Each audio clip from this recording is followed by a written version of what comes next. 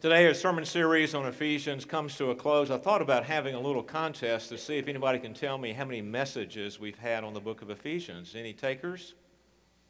Did you say 33? Yeah, you're right. This is the 33rd sermon, and I trust that God has blessed you as He has blessed me as I have worked through the book of Ephesians along with you. Now, we will not look to Chapter 6, verses 21 through 24, the final greeting section, though our benediction will be the last verse of Ephesians, but I will leave those few verses up to you to look at today. But we want to look at prayer today, and we want to look at prayer in light of this question: why is prayer so essential in the spiritual battle? Think about it. The battle is spiritual, the war is spiritual, the armament that God has through Paul has described for us in chapter 6, it is spiritual, along with the weapon, the Word of God. The sword is spiritual. So the communication between the soldier and his or her commander should be spiritual as well. Prayer, as Dr. Piper has said, is a wartime walkie-talkie. Listen to this quote from a sermon of John Piper. Prayer is primarily a wartime walkie-talkie for the mission of the church as it advances against the powers of darkness and unbelief. God has given prayer as a wartime walkie-talkie so that we can call headquarters for everything we need as the kingdom of God, as the kingdom of Christ advances in the world. Prayer is a wartime walkie-talkie, and we see this as Paul gives us this command to pray as we engage the spiritual battle. Now the Word of God from Ephesians chapter 6. We'll read today from verse 14 through verse 20. Stand therefore, having fastened on the belt of truth, and having put on the breastplate of righteousness, and as shoes for your feet, having put on the readiness given by the gospel of peace. In all circumstances, take up the shield of faith, with which you can extinguish all the flaming darts of the evil one. And take the helmet of salvation and the sword of the Spirit, which is the word of God, praying at all times in the Spirit, with all prayer and supplication. To that end, keep alert with all perseverance, making supplication for all the saints. And also for me, that words may be given to me in opening my mouth boldly to proclaim the mystery of the gospel, for which I am an ambassador in chains, that I may declare it boldly as I ought to speak. And maybe you heard what so many call the four alls, A-L-L-S, the four alls of prayer in this passage. That's our sermon outline today.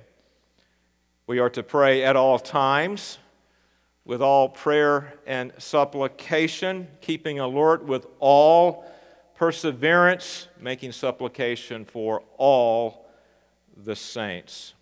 And as we're looking at prayer today from God's Word, let us pray. Father, as we come to your Word today, as we look to your Word with regards to prayer, we ask you to so convince us of the necessity, the importance of prayer in every aspect of our life, and especially as we think about being your spiritual warriors in this battle. And so, Lord, make us, I pray, praying people. And we ask this in Jesus' name. Amen. All times. So I learned a huge lesson about prayer by observing a man who was committed to pray. Maybe you remember Dr. Christy Wilson, who was one of my seminary professors. And Christy actually preached at one of our missions conferences here some years ago. And it was not unusual at all to see Christy Wilson in a hallway or maybe on a sidewalk connecting two buildings, even out in a parking lot with a student with his hand on his or her shoulder praying for them. he would just stop and pray. In fact, even in the middle of a lecture he was given, he may say, hey, let's just pray. And he might point to you to pray. So you really had to stay on your toes in Christy's lectures. But I learned a lot about in all times, at all times, pray from observing Christy Wilson. And he really does epitomize, I think, what Paul is teaching us here. Wartime prayer is first praying at all times.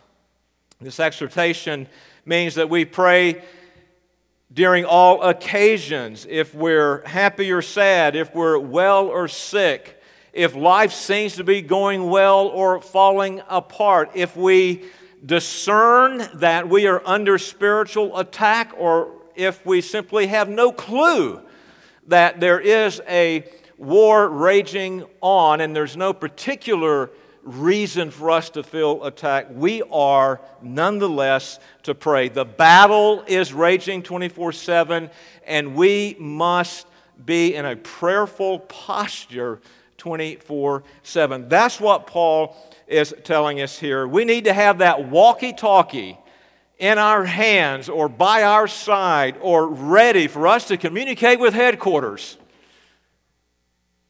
at all times in the spiritual battle. And I think this is very much what the Apostle Paul is saying in 1 Thessalonians chapter 5, verses 16 through 18, when he writes, "Rejoice always, pray without ceasing, give thanks in all circumstances, for this is the will of God in Christ Jesus for you."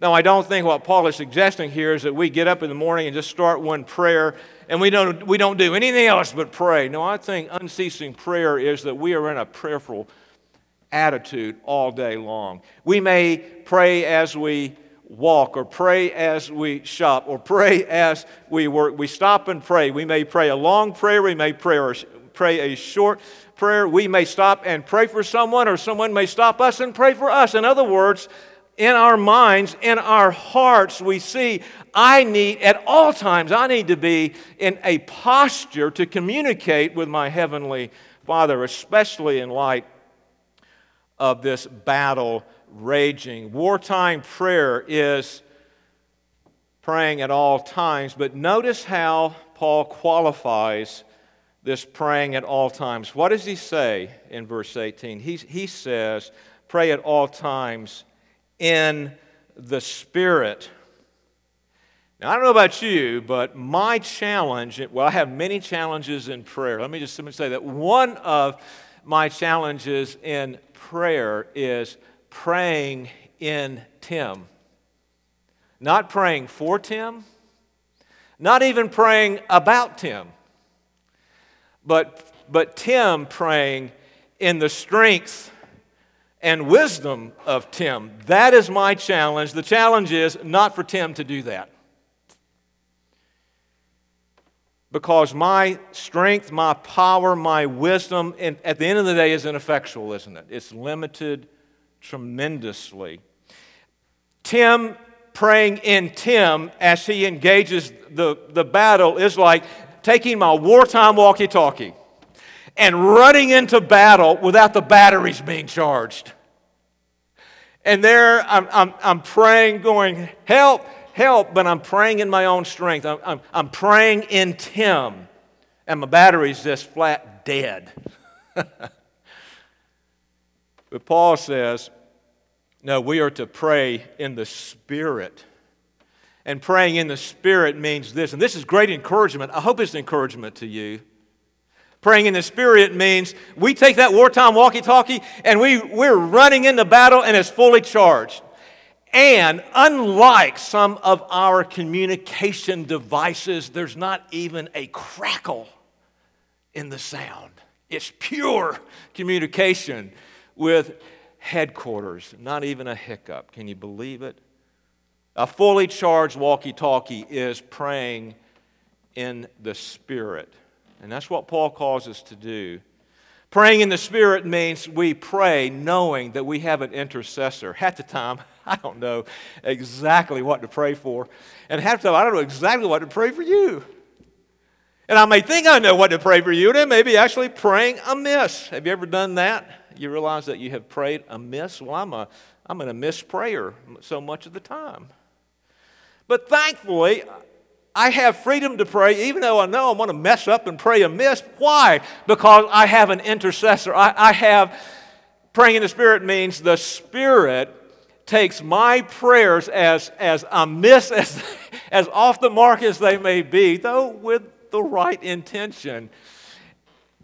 And listen to this, He conforms them to God's will. It's great encouragement. We see this in Romans chapter 8, verses 26 through 28. Likewise, Paul says, the Spirit helps us in our weakness, for we do not know what to pray for as we ought. Boy, is that ever true. But the Spirit Himself intercedes for us with groanings too deep for words. And He who searches hearts knows what is the mind of the Spirit, because the Spirit intercedes for the saints according to the will of God. And we know that for those who love God, all things work together for good, for those who are called according to His purpose. And you see the link there? All things work together for good to those who are called according to His purpose. Why? Because the Holy Spirit is interceding for you and me, taking our prayers and conforming them to God's will, and God's will is our good. Praise God, we have an intercessor. And praying in the Spirit also means prayer is powerful. And prayer is powerful not because of the one who prays, nor even the words we utter. Prayer is powerful because of the God who ordains the prayers of His people and the God who sovereignly answers the prayers of His people to accomplish His will. In James chapter 5, verses 16 through 18, we read about the prayer of a righteous man, or the prayer of faith, being powerful. The prayer of a righteous person has great power as it is working. Elijah was a man with a nature like ours, and he prayed fervently that it might not rain. And for 3 years and 6 months it did not rain on the earth. Then he prayed again, and heaven gave rain, and the earth bore its fruit. Do you see right here in James chapter 5, as James harkens back to this episode in Elisha's life? Elijah prayed for 3 years, no answer, and then he prayed, answer. Why? God sovereignly ordains the prayers of His people, and He sovereignly works through those prayers as His means to bring about His will in His timing and for His purposes. That's why prayer is powerful. And I love what S.D. Gordon says about prayer. Prayer is striking the winning blow. Service is merely gathering up the results.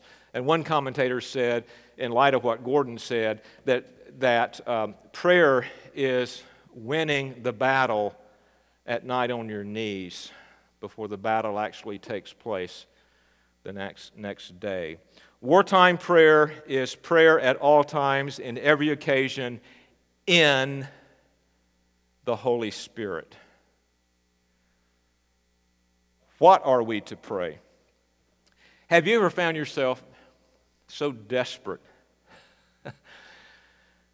struggling so greatly, maybe confused, maybe even depressed, that the only prayer, the only words that you could utter are these: God, help me.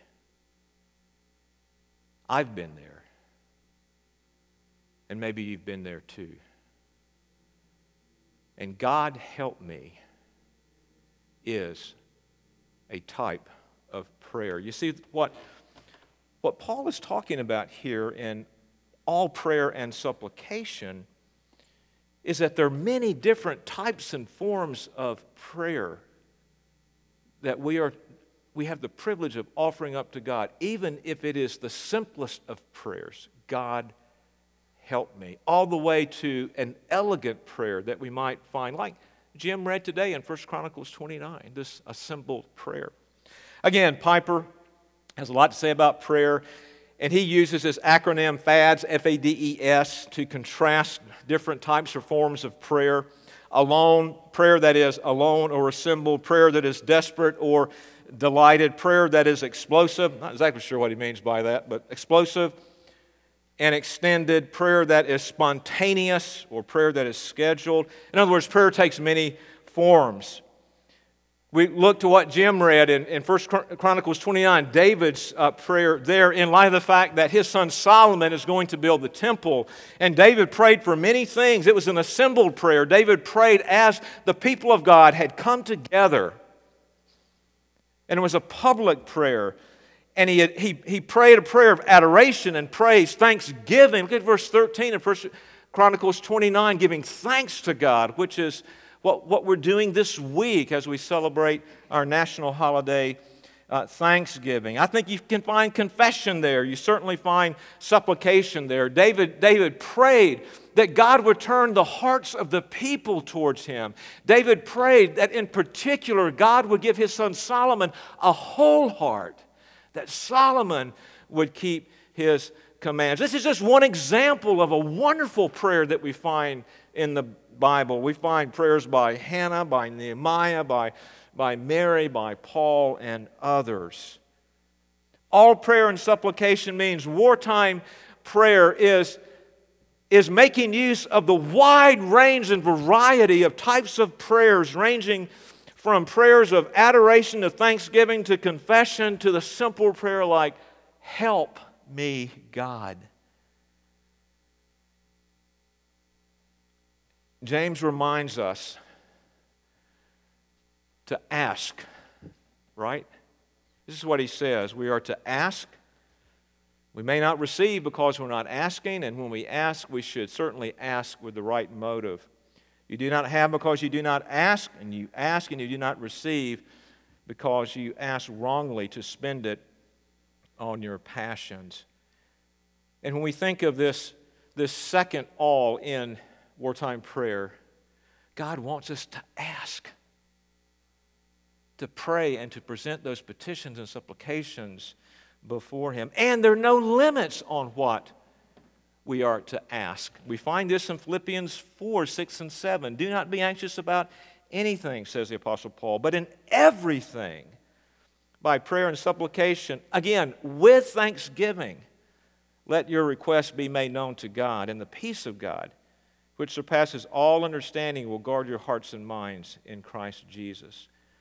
Maybe as we think about praying in a spiritual battle, as desperate as the situation may be, maybe much of that prayer should be thanksgiving to God for who He is and all that He has done. Thou art coming to a king, large petitions would thee bring, for His grace and power are such, none can ever ask too much. None can ever ask too much. Come, my soul, thy soup prepare. That wonderful hymn by John Newton.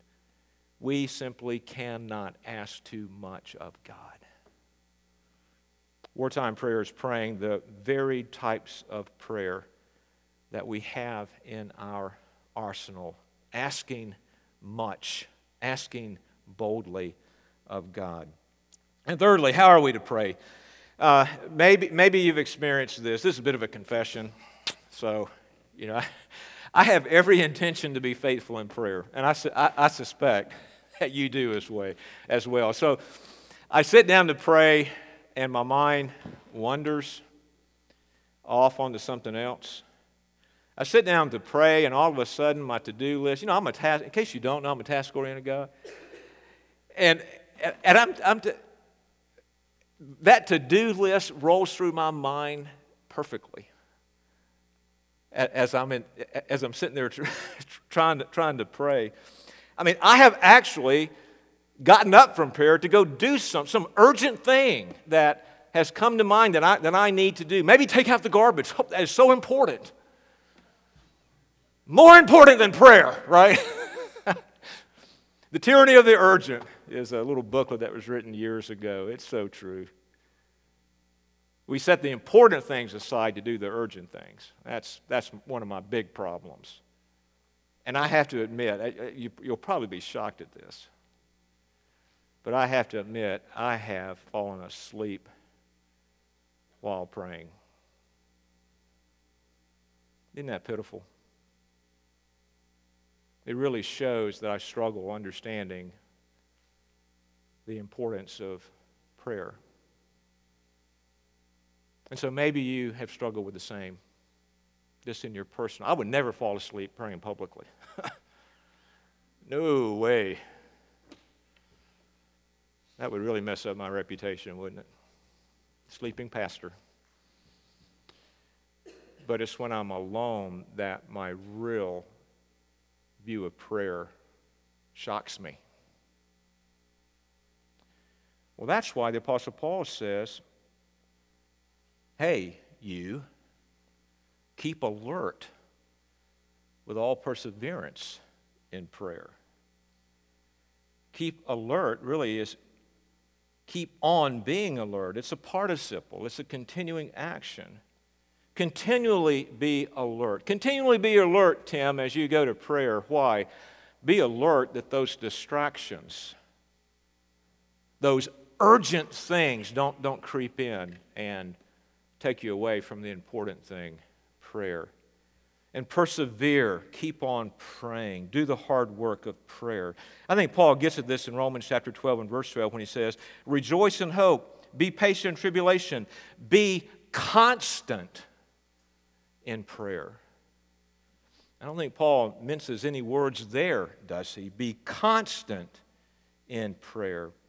Wartime praying is acknowledging prayer as the priority, realizing and affirming prayer as the important thing above all other things that we might do throughout the day, and keeping alert that nothing takes us from the place of prayer, and that we persevere, we put our head down, we do the hard work of prayer. Let me tell you something. In the Christian life, the hardest work we do is prayer.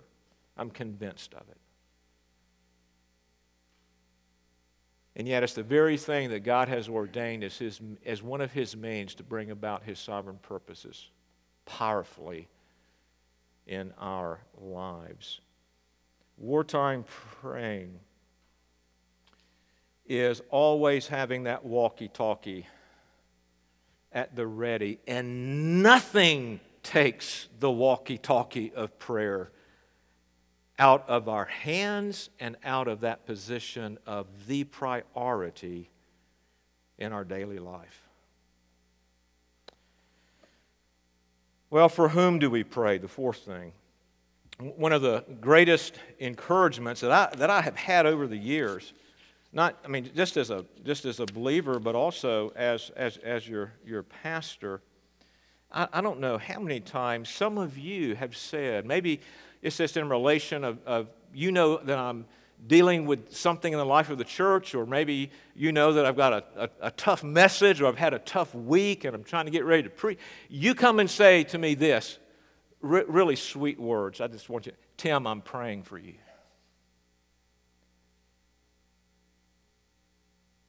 Making supplications for all the saints. And you know, Paul models this in our very text, in verses 19 through 20. He models this by saying, hey, you Ephesians, yeah, I'm the apostle. I'm the guy who's preaching, right?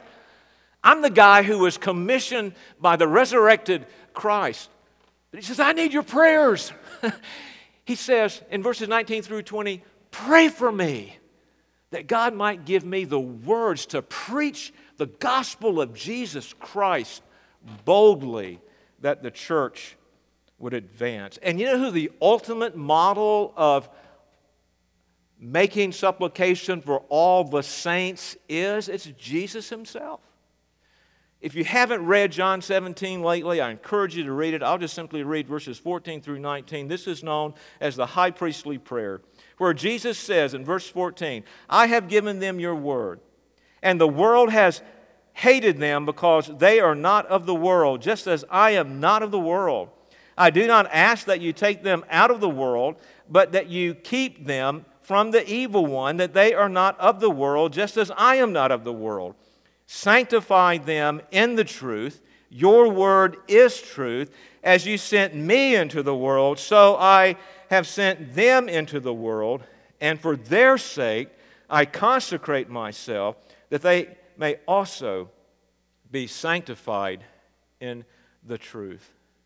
Jesus prayed and is praying even for you and for me. Jesus is the model of making supplications for all the saints. And James reminds us to pray for one another when he writes in chapter 5, "Therefore confess your sins to one another and pray for one another, that you may be healed." I believe that some of the most enduring words that can be spoken to us is someone coming up to us and just saying, "How can I pray for you?"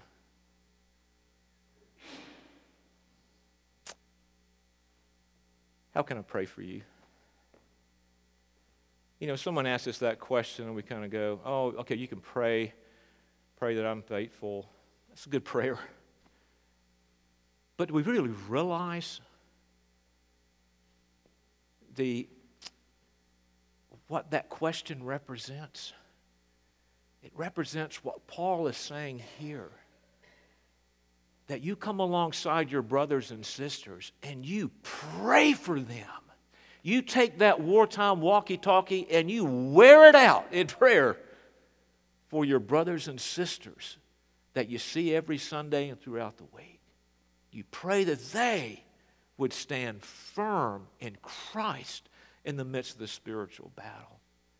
May we never, ever just simply let that question just roll off of us without really contemplating on the beauty of it and the source of it, which is the very scripture that we're studying today. How can I pray for you? We should be overcome with humility and joy, and we should say, "Brother, sister, pray for me like this." Be honest in how your church family can pray for you. Wartime prayer is praying at all times, not in our own strength and abilities, but in the Holy Spirit.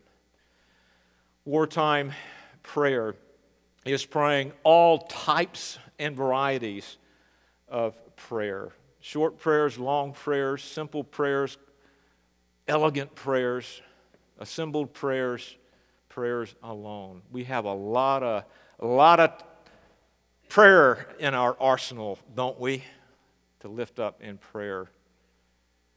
And we need to keep on being alert that we pray with all perseverance. And we need to pray for one another as we are in this battle together. Radio communications with headquarters is essential in any battle scenario. And there's one battle that I've read about in the Vietnam War that I think reflects many battles that have taken place in not only the Vietnam War, but wars throughout the history of our country, especially in more modern times when we actually had or have communication techniques. There's one battle where an army unit was in a desperate situation with the North Vietnamese regular army pressing in on them, and the U.S. troops were about to be overrun by the enemy. And there was one thing that kept the enemy at bay and actually caused the enemy to retreat. There was an air controller that was part of that unit that was in such a desperate state. And he was on his radio communicating with U.S. aircraft circling above and giving them coordinates to drop bombs to either kill the enemy or to push them back. And it was just a constant. That radio controller, that radio itself was like a lifeline. And the commander was there by this air controller. And he was struggling because it was such a desperate situation. And the commander looked at the air controller and said this, "Keep them coming, son. You're keeping us alive." And I would suggest to you that wartime prayer is more critical,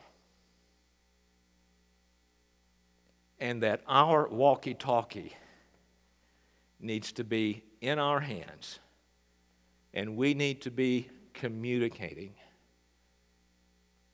That walkie-talkie and that prayer, brothers and sisters, is our lifeline as we communicate with headquarters. Wartime prayer. May we be in prayer all the time, praying all manner and types of prayer as the situation presents itself. Keeping alert that we're not distracted to pray, that we're persevering in it, and that we pray for one another to stand firm in Christ. Shall we pray? Father, I thank you for this group of believers that are such a blessing to me. I thank you, Father, for the ministry of prayer that you have given us. I thank you, Father, for the many prayers and all sorts of situations that have been lifted up to you. I thank you, Father, for this wartime walkie-talkie prayer that you have given to us. And I would pray, Father, that you would make us even more praying people. For we know that all of the armament that you have given to us really is under the umbrella of prayer. We ask and pray all of these things in Jesus' name. Amen.